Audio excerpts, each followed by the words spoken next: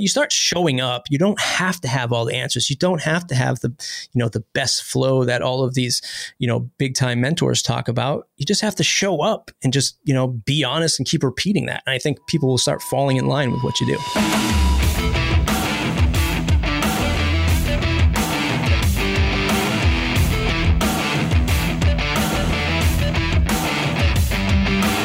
Hey Feasters, and welcome to episode 4 of season 4 of Living the Feast.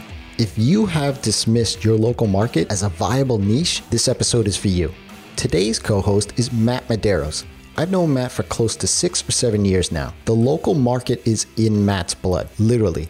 He grew up with his family owning a local car dealership, and then he founded a digital agency with his father in southern Massachusetts. If you're wondering about this whole niching down thing, but then fear that you're missing out and leaving money on the table, have a listen at this episode. Or if most of your business is coming by way of word of mouth and you're looking to make that more predictable, by the end of this episode, you'll be able to take your generalist services to your local market and arm yourself with so many ideas and strategies to be successful. See, Matt unpacks about 8 or 9 different successful strategies in this episode alone that he's done within his local market, not just to position himself as the expert, but to delight and elevate all the businesses he works with. Matt, for as long as I've known him, is comfortable being himself, which is genuine and completely open about his thoughts and opinions. I was excited he accepted the invitation to talk with us about this topic, and I think by the end of this episode, you'll be thinking about your local market too. So without further ado, let's dive in.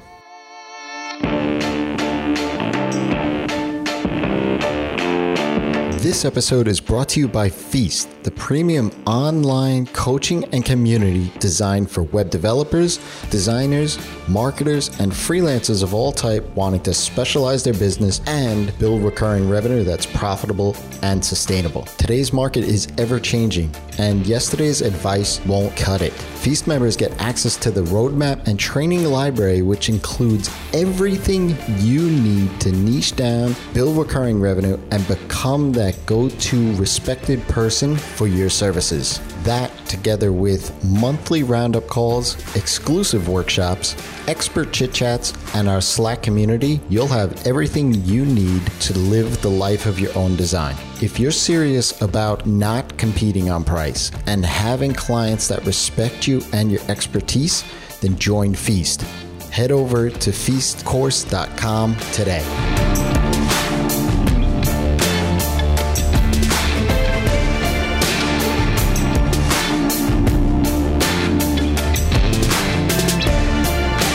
Hey Feasters, welcome. And today's featured co-host is Matt Medeiros. Welcome, Matt.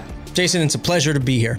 Pleasure to have you. Matt is a creator, a connector. I've known him for years in and around the WordPress space. He's been a bit of a podcast mentor for myself. He's currently an account executive at Pagely, but he has been building businesses ever since working for his family-owned car dealership when he was just a wee lad pulling weeds. Like 6 years old. There's got to be some child labor law in there.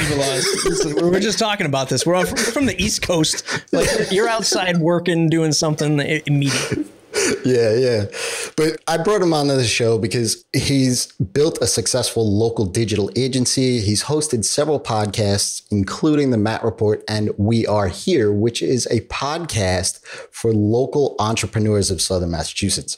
So Matt, why don't you just share a little bit more about why you do what you do? Yeah, I mean, just, love technology, love connecting people, just growing up in the sales business, the car sales business all my life, and just having a passion for technology. This is sort of the path that it's led me on.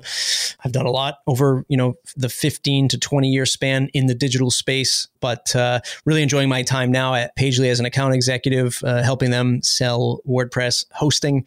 Like Jason said, started an agency with my father almost a decade ago at this point. It's still running today. It's still successful, still taking on clients in the local market. And then, of course, also a local podcast that I recently spun up. I actually did the pilot season for earlier this year, and I'll be kicking back up the full season starting mid-October with some new entrepreneurs. Southern Massachusetts, about an hour south of Boston, 25 minutes west of Providence, and not a lot of entrepreneurship stuff going on until the last couple of years. An accelerator that I'm a mentor in, and entrepreneurship and startup really started to, awaken a lot of eyes in this area. So I said, hey, this is prime for me to use some of my online skills in the offline world. I mean, that's why I wanted to have you, right? Because I feel that, especially with niching down and specializing your business, localization is always, hey, is this a thing? Can I do that? But the developers, the designers, those people that are building these online businesses, they often say, how do I crack that nut? How do I build a business in that space, but only focus in on, hey, maybe this smaller town or smaller area, county even. And I'm curious, when you first started your digital agency, was that the focus? You were really, didn't you start off with like a magazine or something in that realm with that? Yeah, I mean, it was not an easy road to get to, like, finding the exact fit of your market. Like, the term is product market fit, finding the right customer, loving your job and, working with people that you really want to, work with. It's never an easy road to get there. I mean, some people are really good at saying, here's my blueprint, here's my target market, here's how I'm going to approach this, but even those folks have come from some kind of past experience before where they know that they have to really focus in on that to make it work. That's not, what I do. It's not what a lot of business owners I know do this. A lot of business owners just say, screw it. I want to have my own business because I just want to be in control of what I have going on. And that's the only step they have to launch the business.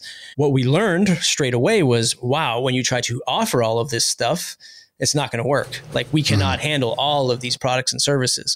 And then you start to narrow down what are the products and services that we can offer that we can do really well. And then from there you say, my God, we're attacking all of these customers. There's way too many types of customers now. We went from 12 products to 6, but now there's 100 customers. We need to find, 10 that really work really well.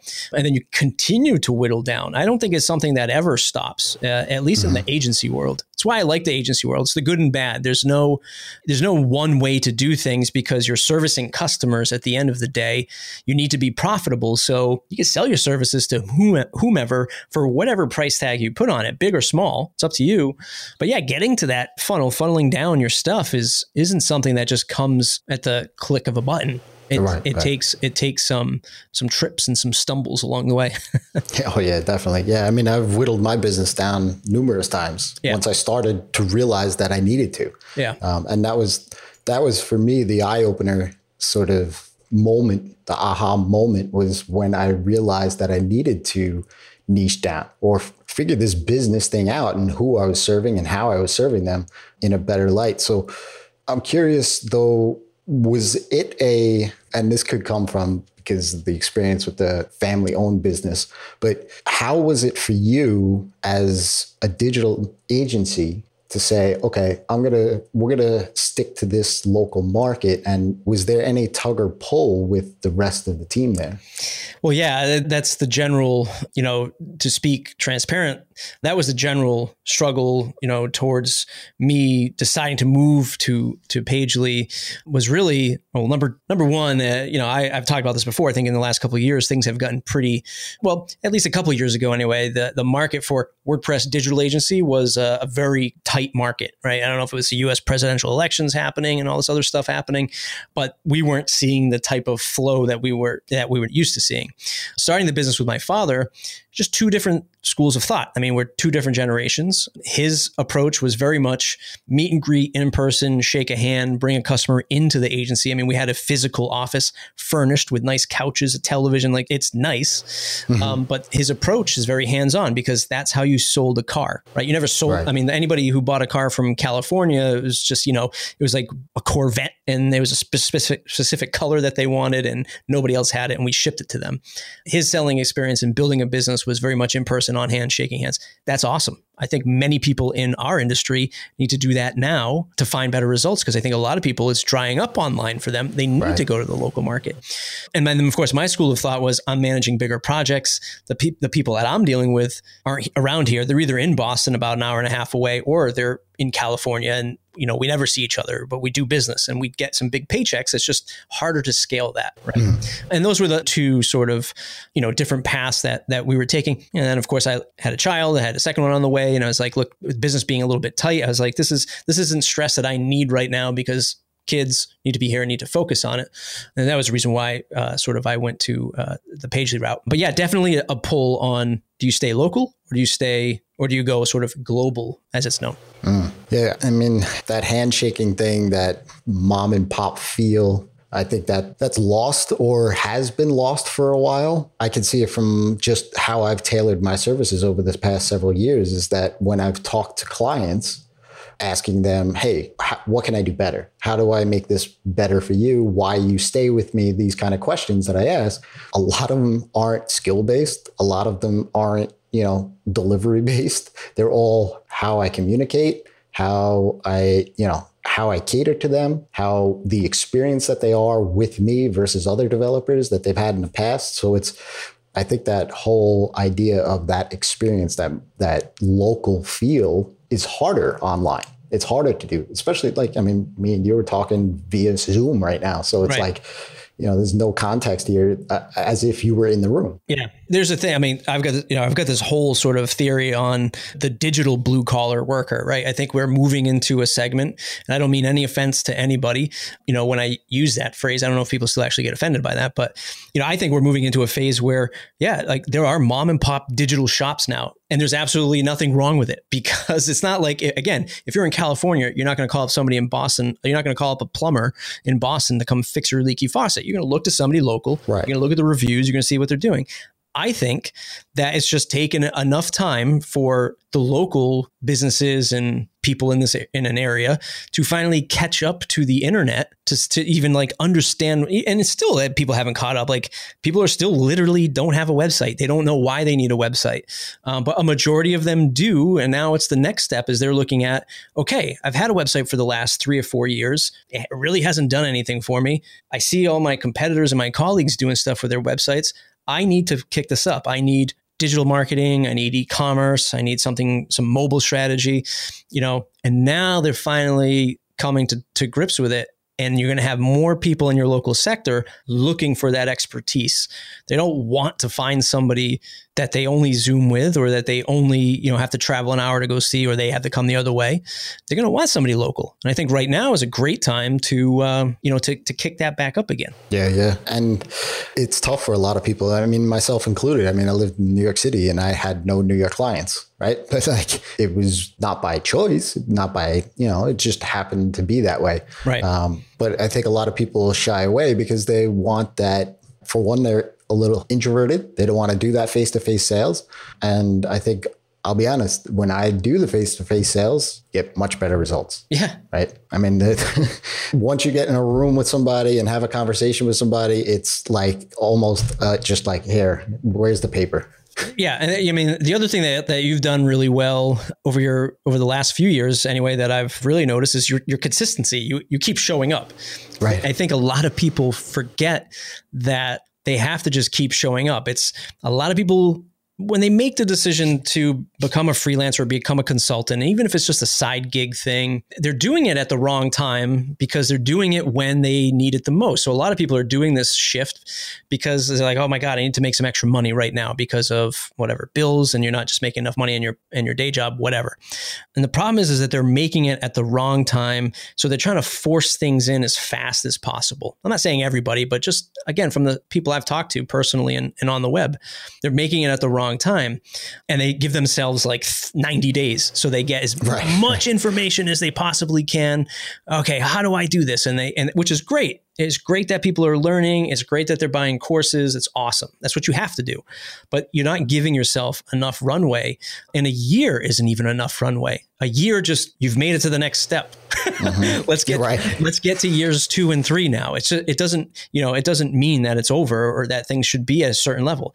Whenever you're always having a tough time in business, you have to remember, at least in the agency world, hey man, this is the game. This is what we signed up for. Because at any point in your digital consulting career, you could turn to the next customer and say, it's $1 million to do business with me. And somebody might say yes, right? And you're like, oh my God, I just figured this out. And you're, yes, exactly. That's exactly it. But you don't know when to say that, right? You don't know when to do that. But my point is you show up consistently, and that's a big win for a lot of people.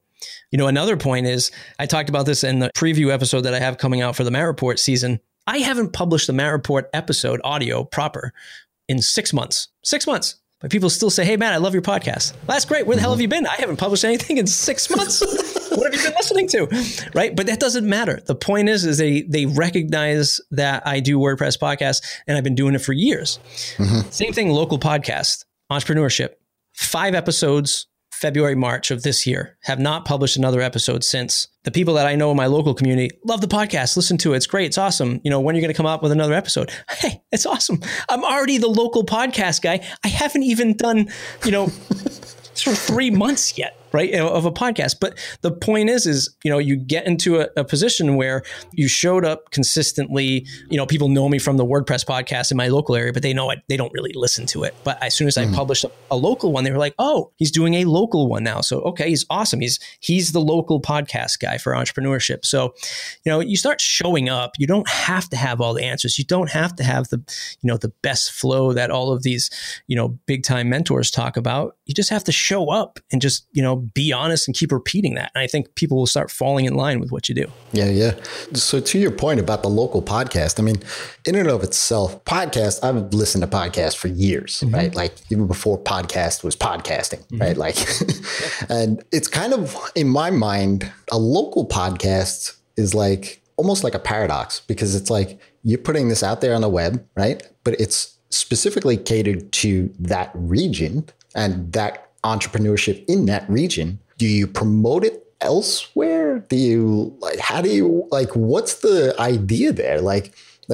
Would I, as a New Yorker, get benefit from it? Yes. I like the stories. I listen to the show, and yes, there's ideas there and golden nuggets, but you're not catering to me. You're catering to that specific region. Yeah. So what was the idea behind that? Yeah. I mean, for years, I've always laughed at, calling myself an artist. But, the more years, the older I get, the more grace I get in the spirit, I start to, what, maybe I am an artist. Maybe a little bit of creator is a creator, right? Or a creator. Yeah. So the artist in me wants you to, enjoy maybe a story, even if you live in New York, you never meet these people, that you get something out of it. That's, one little layer of it. I mean, really, the second layer is, I feel like, at least in my area, to be a champion of entrepreneurship is important to me. Right. To do the things that I do online, like the only thing I do really well online is to be like, hey, Jason, do you know, Sarah over there? Oh, you should. You should connect. And, she can help you with, your stuff. You can help her with her stuff. Being an online connector is things that I'm really good at. I want to be able to do the same thing offline. The third thing is it's really important to me to be in the community. Don't know why, other than the fact that I enjoy it, but being able to give back to the community at that level is important to me, because my family did it for so many years with the dealership.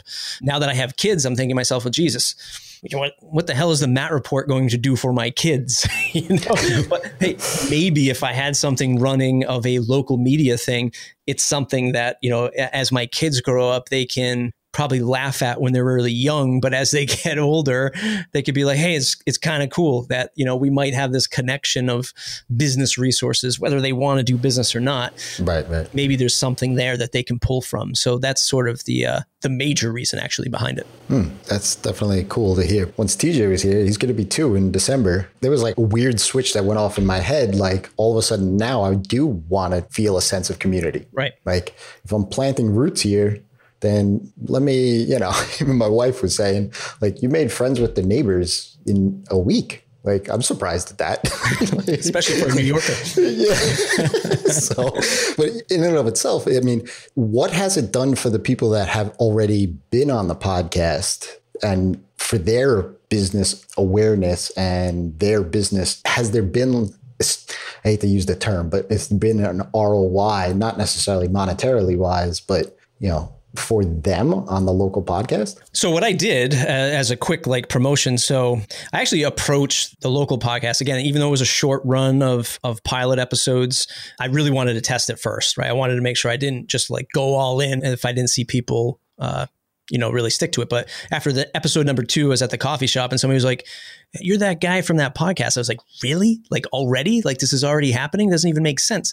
So what I did was I spent some money on branding. So I created what I feel like is a good logo design and brand. I spent some time making the social media graphics, which is basically just, the brand, the show title and the logo and all that stuff. Which sounds like, yeah, no kidding. But like I never did that with the Matt Report. I still don't do that with the Matt Report. I still don't do it. /subscribe. Right. /subscribe. That's it. So I spent some time doing that. And I aligned the first 5 businesses. They were all female entrepreneurs. And I wanted to have them give away something, if they wanted to for their businesses. So I did a raffle entry for every episode. So, the first one was a local gift shop, and she gave away a $50 gift card to her gift shop. So people could enter that. Then the next one was a one-on-one personal trainer. So we gave away a program for that. Another one was, a place where you bring your kids to do like events and like not a daycare, but like educational events and parties and stuff like that. So we gave away a thing for that. So they definitely got a boost in awareness that way. And it wasn't, and these are folks, they're not used to this. Right. So not to say that they're not educated in the technical space, because specifically the Boutique Fitness was one of the ones that I interviewed. Amazing marketer, especially online with Instagram and Facebook. She was actually doing YouTube videos before I was doing YouTube videos, which was like 8 years ago. But she was just doing it. She didn't know she was like creating marketing. Right. But so I said, "Hey, we're going to do this." "Oh, I love podcasts." I'm like, "Okay, we're going to do a podcast. So here's the date we're going to do it." The first time we connect over Zoom, just like this. And she's at her studio and there's a class going on and it is loud as hell. And all I can hear is like the music. Right. And the instructor, let's go. And I'm like, do you have like a room you can go into to record this? She was like, "No, can you hear that in the background?" I'm like, "Yeah, it's not gonna," like, that's cool if I was like NPR creating like this, orchestrated podcast, but it's just not going to work here. So yeah, I mean, I would say on the short, so far, they had a good ROI of attention. I've already seen an ROI in it. The Matt Report, I've talked about before, has an ROI of well into the 6 figures, if not multiple 6 figures worth of business have come through that podcast. Not that I have a analytics funnel to measure it, but I just know off the cuff that's what I've done. So hopefully it helps the local businesses. That's really what it's all about. So how did you get the word out about the podcast? I mean, you said you were in a coffee shop and somebody mentioned it. Like, how did that happen? So again, this is like... It's when we look at local, everybody is afraid of it, specifically on like the web product side, because we're so afraid of, is this person only going to want to buy a $500 website, $1,000 website?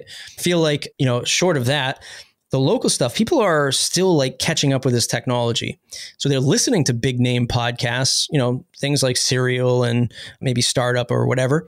And they're still in awe of that technology. So just like local people get excited to be in a local newspaper, when you were telling them that they were going to be published on iTunes, they were like, "Really? That's pretty cool." Like they don't know how to bridge that gap. So that was easy. Again, I mentor. So that wow factor is easy. I mentor an accelerator, a local accelerator that's like really the only local accelerator in this area. So it's good timing. So they're able to spread the word and amplify the message. Plus these business owners, like they have thousands of Facebook fans. So they post it. Like these people are willing to post this stuff because this is new and exciting to them. We talked earlier in the show, like sometimes you get a guest and they don't even retweet your tweets that you tag them in because they just do like 100 podcasts a month. So they don't get just another podcast, just another link. That's all they're after. These people actually cherish the time that you put into it, and again, I make that nice graphic. They look at that graphic and they're like, "Wow, this is awesome." So I say, "Hey, can you use this on your Instagram? Because, it'll help you. It's easy to share. Just share this on your Instagram. It says what the episode number it is. They can go right there and click on it." And they're like, "Yeah, absolutely." So it's a great win-win, for everybody. Yeah. And they become raving fans. Cause like you said, that this is like their local newspaper. They're getting to them. It's like, hey, this is free advertising, right? Like how much would it take to take out a page in that local newspaper that, you pick up at the bank, right? Like, whereas now they have a focused 20, 30, 45 minute commercial. Yeah. Yep. That, yeah. I mean, we've talked about this in the past. Rest his soul, Clint Warren, he was an amazing in-person trainer / educator. I mean, he was selling, in-person WordPress trainings, I think for around the ticket price of $400 a pop. And this is, I don't even know, 4 or 5 years ago, and he was filling a room with folks, and he was, set to make some pretty good money doing that. And in today's world where, there's all of this online education, which again is awesome. I think anybody who's an online educator might look to doing what they're doing online, 10xing that price and doing it in person, because somebody's going to get the value of that in person. And that's what they're going to want to pay for. They want to see you speak about it, right? So there's plenty of ways that people can slice and dice the local market that they don't have to be so afraid of, I think, nowadays. That's awesome. Yeah, I mean, it's funny that you mentioned that, because about how receptive they are to help promote your business, right? Like we're talking about the podcast, but if you were a developer or a designer or, and you have that wow factor in their mind, and they have a 5-employee store on Park Avenue or Park Street or wherever, and because they are already entrenched in the local market, who do you think they also talk to? Their next door neighbors on either side across the street, and there's 6 businesses now that also hear about who you are. And there's that referral network that starts happening. Yeah. Yeah. Yep. That's awesome. Yeah. Because I think a lot of people are always like, hey, how do I advertise my businesses in SEO and Facebook ads and Google ads and all this stuff? And the local market, word of mouth, we talk about mom and pop feelings, like all of that stuff. Business has been run since the blacksmith in like all of these days under that premise. So if you can figure out what it is that you do and how you serve that local market, you do it well and show up, like you said, you're going to have some fans. You're going to have business for a long, long time. Mm-hmm. Yeah, absolutely. This has been awesome, Matt. I know for me now, I'm like, what can I do for Oceanside? Right? Like, yeah. It's kind of funny. But what's next for you? What's on the deck? I'll steal 2 more minutes because there's a story that I'm really attaching to a lot lately. And there's a company actually in Brooklyn, New York, called Grado. They make headphones, and they're a family-owned company, and they've been doing it for almost 100 years, ever since there was sound coming out of a speaker. And they don't get these big brands, right? They don't get, or these big names, athletes and comedians and associated to their headphones. I don't know if anybody's ever heard of Grado before, but I heard them actually on a big podcast. I can't remember which one I listened to. But the point is, they literally just came out with a wireless headphone. Like, they have never done anything like that before, no flashy stuff. And I think a lot of people just need to align with the fact that you don't always have to be like the Beats headphones of, whatever. And I think that when we look at our colleagues and our competitors online and all this stuff, we're always trying to like either be like them or be bigger than them. So we're always starting to compare, like, what are their lives like? What are their businesses like? That kind of thing. Again, like, I have the Conductor plugin. I look at it the same way, like, page builders, go get them. I don't want anything to do with it. I get customers, they buy my stuff. That's all I care about. That's what I feel like Grado is. They're like, we build our headphones the way we want to build them. We're still in business. We're making money. We're happy. We're not trying to chase anything massive. I think a lot of people would do well if they just reasoned with themselves. Right. Like, you don't have to blow your brains out trying to chase these things. You can find consistent business that you're happy with, local and online, or a mix of the two, whatever you find this good cadence with. Yeah. So what's next is really same thing I'm doing now, creating content, selling for Pagely. It's a good, healthy mix for me right now. I really, of course, love the company at Pagely. Great folks. I really love what we're doing. Getting some new products coming out fairly soon. So that'll be fun. But I'm just looking to do that and create more podcasts. Might even altogether just go all in on the local market and just stop talking about WordPress altogether. Who knows? Who knows? Yeah, that's awesome. Yeah. I mean, it's funny that you mentioned that, like, come to grips with what you want, right? Like, because people have told me over the years, hey, why don't you, I've had acqui-hire proposals before. I've had, hey, you need a team. Look, I'm happy with my 6 to 8 clients every single month. I have a house, I have a wife, I'm supporting the family, doing what I want to do. Yeah. Yeah. Right. And that's fine. but it's funny. Comparison kills. Yeah, you know? Absolutely. It certainly does, especially in this business, especially if when you just work behind a laptop all day and if you don't interact with other people or go other places like a majority of us do.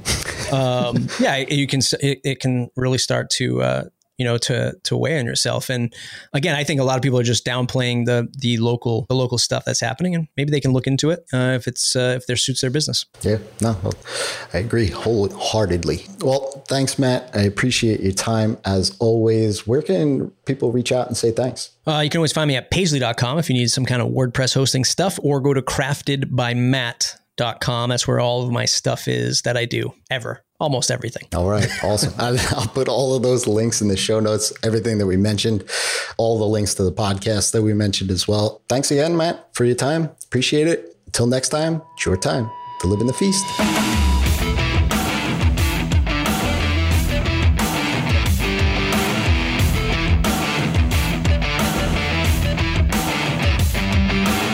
Being comfortable with yourself and not comparing yourself to everyone else is one thing that I had to come to grips with a few years ago. And I can't tell you how much happier and less stressed I am. I encourage you to sit on Matt's final point for a little bit. It'll go a long way, especially when you're serving your own community. Thank you so much for listening to today. If you enjoyed this episode, then head on over to liveinthefeast.com and subscribe. Leave Matt and I a 5-star rating and review in iTunes as well, as it will help others find this episode. We spoke about how picking a local market can take your generalist services into a niche. Next week, we'll be back with John Locke talking about the niche and how it can be industry-based as well. Until then, it's your time to live in the feast.